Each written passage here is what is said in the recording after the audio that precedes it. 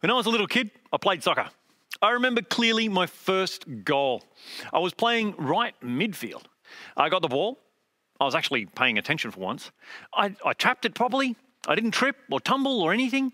And I started running towards the goal. Parents started screaming and cheering. I ran faster than ever before. I was so excited. There was no one between me and the goal. I shot. I scored. It was my first ever goal. My joy and elation lasted for about a millisecond until I noticed that no one was cheering. I looked more closely at the goal. It looked familiar. Come to think of it, the angry-looking little goalkeeper looked familiar too. Yeah, it was our goal. For the next 2 years, I was made goalkeeper. Not just because I was bigger, but because that way I would never get confused about which goal I was supposed to be at. We've been looking at the sorts of things that can look like goals that we want in life. Fame, wealth, comfort, perfection. They all look like the right goals to the young, immature, and inexperienced. For the more experienced, though, we recognize them as counterfeit. The more mature, we recognize that if we were to devote our lives to scoring in those goals, we're only going to do ourselves damage and harm. This week, we consider the counterfeit own goal of approval. In fact, this is one such powerful goal that it has a draw, a power, an addictive kind of element to it. It's so addictive that it's been described as, sometimes it's called the disease to please. Once again, let me outline what this actually looks like in people's lives so that you can point out all the times your friends and loved ones show approval addictive behaviors, which is all good and well as long as you too are prepared to receive the same feedback from them.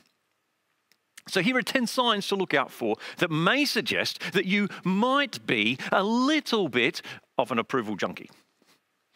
Approval addicts, number one, pretend to agree with everyone. Listening to people tell you what they think is a good social skill, but pretending to agree when you don't, just because you want to be liked, is a bad sign. 2, approval addicts feel responsible for how other people feel. Now, being able to recognize how your behavior influences others is another important social skill, but avoiding important actions or conversations because it may make someone dislike you is a problem. Approval addicts often tend to apologize. People pleasers excessively blame themselves, or they fear other people will always be blaming them, so frequent apologies can be a sign of this bigger problem. A couple of weeks ago, we talked about the counterfeit goal of perfection, and I just want to raise an interesting point related to that. If you come across 2 people in a relationship, one an approval addict, the other a perfectionist, both are going to have problems.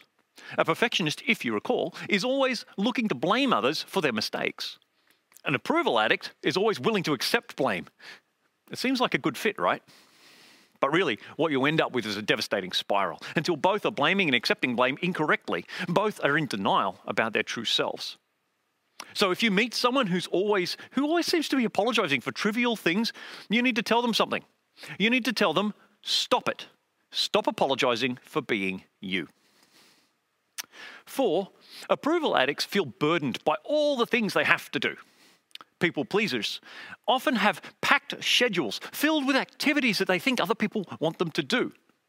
And of course, this is okay, but often the people pleaser has no time left for their own pursuits, their activities, their own goals, or even their own calling. They don't fulfill lots of things in God's plan for their lives because they just don't have the time because they're busy fulfilling lots of other people's plans for their lives.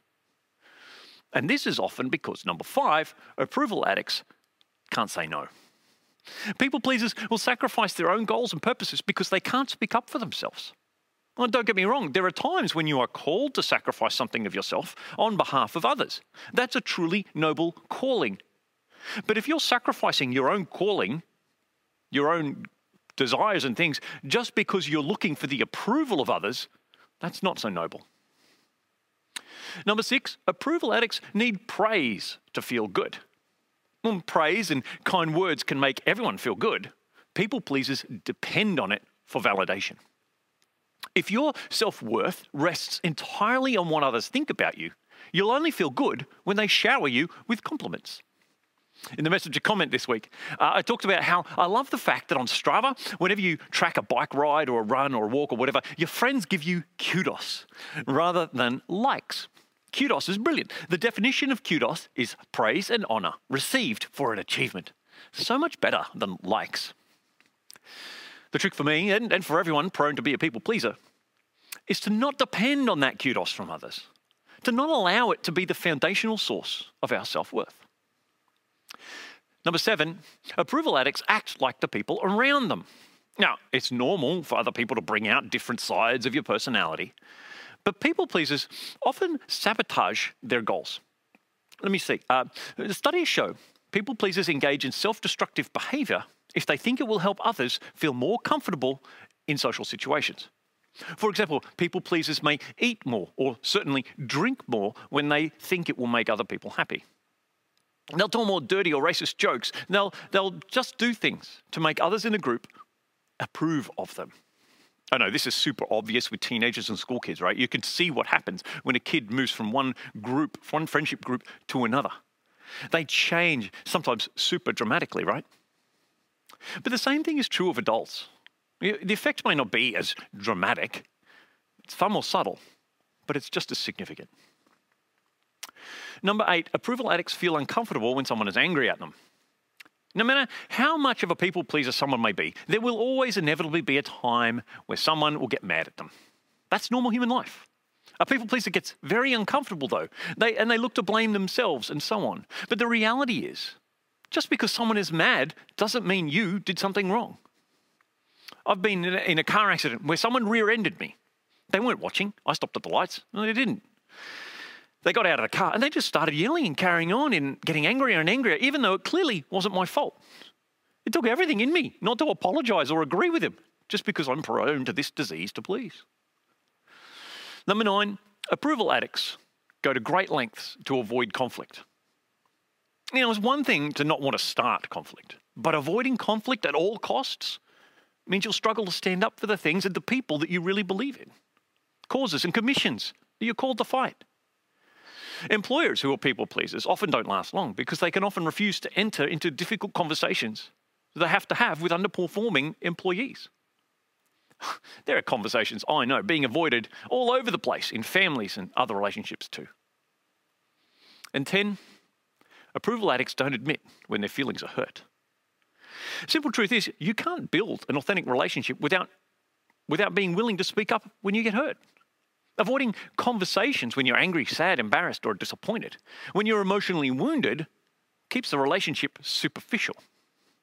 I mean, yeah, you can keep talking about car racing or card making, but if you're going to avoid the deeper issues between you, then your relationship will be nothing more than Facebook deep. Now, I know I'm about to say something that seems like a stereotype, but I don't think it is completely. I don't think it's entirely far from the mark. Because this is particularly true of men who grew up in our culture, where it was taught to not express emotions. Men were taught that somehow the only reason you could cry was if your team lost in the football or, of course, if they won the grand final. The reality is, many times we avoid talking about how we feel because we want to avoid conflict. We're afraid of someone's disapproval, but the outcome of bottled up emotions, of grievances, annoyances, is never good. It's often explosive. So that's what it's like to be a people-pleasing approval addict. Turn with me now to the book of Proverbs, where we get a simple, profound 2-line description, a snare and a solution. The writer to the Proverbs described people-pleasing as a snare. Proverbs 29:25 says, "Fear of man will prove to be a snare." And the word snare is the word molkesh, a noose for catching animals or a hook for the nose. And it's so true, isn't it? When you live as a people pleaser, it's as if you have a hook in your nose and you allow it to be pulled in whichever direction people around you want to pull it. But look again at the statement from Proverbs. People pleasing, the snare, that's not actually the problem. It's a symptom. The true problem is the fear of people. The fear of man will prove to be a snare. So what is it that we fear in people? What is this wise and ancient author trying to say? Well, it's not the fear of their anger. It's not the fear of violence. It's the fear of their disapproval. The fear that they will not accept us, that they will not approve of us, that they will not consider us worthy. Let that sink in for a moment. The writer of the Proverbs says the fear of man is a snare. This fear that you may not be acceptable or not approved of, not considered worthy enough, that's the fear that drives approval addiction. That's fear that people will not approve of us, will not consider us worthy. Here's what Amy Morin says in Psychology Today magazine. For many, the eagerness to please stems from self-worth issues. They hope that saying yes to everything asked of them will help them feel accepted and liked. Isn't it nice when modern psychology validates 3,000-year-old writings of the Proverbs? I think it is anyway. And this disease to please is born of a sick fear, very much related to the other counterfeit goals that we've talked about. This fear of people drives many to seek fame and attention. A fear of people drives many of us to seek wealth and status. A fear of people drives the desire to appear perfect. Well, actually, on a slight aside, I want to clarify perfectionism and approval addiction slightly. They are related, but they are different.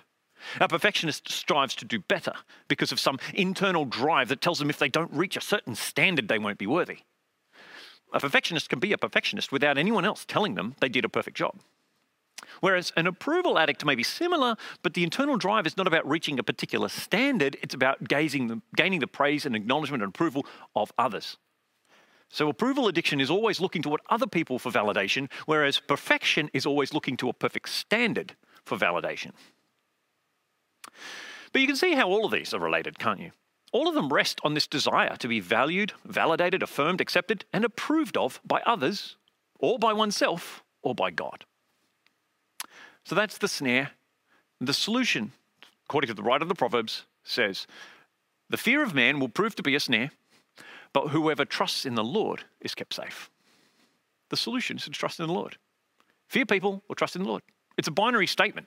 You either fear people or you trust in the Lord. It's black and white. It's simple. Trust in the Lord. So I want to spend some time this morning to talk about what this means. Because Paul in the New Testament wrote a lot to churches who struggled with this trusting Lord or trusting man. Bill read to us earlier from Paul's opening words to the church in Galatia, where Paul says, I'm astonished that you are so quickly deserting the one who called you to live in the grace of Christ and are turning to a different gospel, which is really no gospel at all. Evidently, some people are throwing you into confusion and are trying to pervert the gospel of Christ. Galatians 1, 6 and 7. So this different gospel that Paul is talking about had a lot to do with fearing man rather than trusting God. You see, Paul was super famous. He was going around saying, trust in Jesus. There were a bunch of Jewish leaders and preachers who felt that Paul had got it wrong. They hounded him across the world, and they taught that because Jesus was Jewish and that Christianity, as taught by Paul, was fundamentally Jewish, then people had to convert to Judaism. They had to go through an approval process in the Jewish temple to join the Jewish people before they could call themselves Christians. Over and over again in his letters, Paul has to reaffirm that there is nothing at all required from anyone for the approval and acceptance of God. Here's what he says. I said it once, I'll say it again. If anyone, regardless of reputation or credentials, preaches something other than what you have received originally, let him be cursed. This great message I delivered to you is not mere human optimism. I didn't receive it through the traditions, and it wasn't taught in some school. I got it straight from God, received the message directly from Jesus Christ. The message of Paul, the message we share with you today is simply this: God loves you. Jesus died to prove it, and the Holy Spirit will help you realize it. There is nothing you need to do, no hoops you need to jump through, no approval you need to seek from any person, no behavior you have to replicate, no uniform you have to wear, no words you have to speak. It's true, it's done, and it's for you if you want it. You have nothing to fear from people. No lack of approval, no criticism, no imperfection, no disdain, no difficulty. None of that can take away the truth that God of creation cosmos is love and therefore approves of you absolutely. Don't let anyone tell you different. Now, I'm not an idiot. I know that this is hard. I know that a lot of this is easier said than done. I know it's harder to say no to something. I know it's hard to admit failure and speak openly about how you feel in a relationship. I know it's hard to remember God's approval when someone is angry at you. I know it's hard to stand up and be yourself, open, honest, and vulnerable. But I'm here to tell you that with God's help, it's possible. My recommendation is to read scripture each day, to read something of the Bible. If you haven't got any ideas where to start, please send me a message. Send us an email. I'd love to help you figure out what and where to read. The point is to deliberately give some time each day to being mindful of God's love for you and God's approval of you. My other recommendation is to get into a life group. Become part of a small group of friends who are true or trusted. Get into a group where you can practice being open and honest and vulnerable and see how much strength you gain from that and the support of your mates. Again, if you're not in a small group, give me a call, send me a message. We'll introduce you to a bunch of people, most of which are meeting online at the moment, so geography is not a problem. But in spending time with God, growing in an understanding of grace, that we can develop courage. And that courage will be exercised in a small group. And you'll find that as you do that, slowly, more and more, you'll find your strength growing. Your ability to say no will grow. Your desire to please others will diminish. And your freedom to be yourself will develop. Pray that God richly blesses each of you as you do this.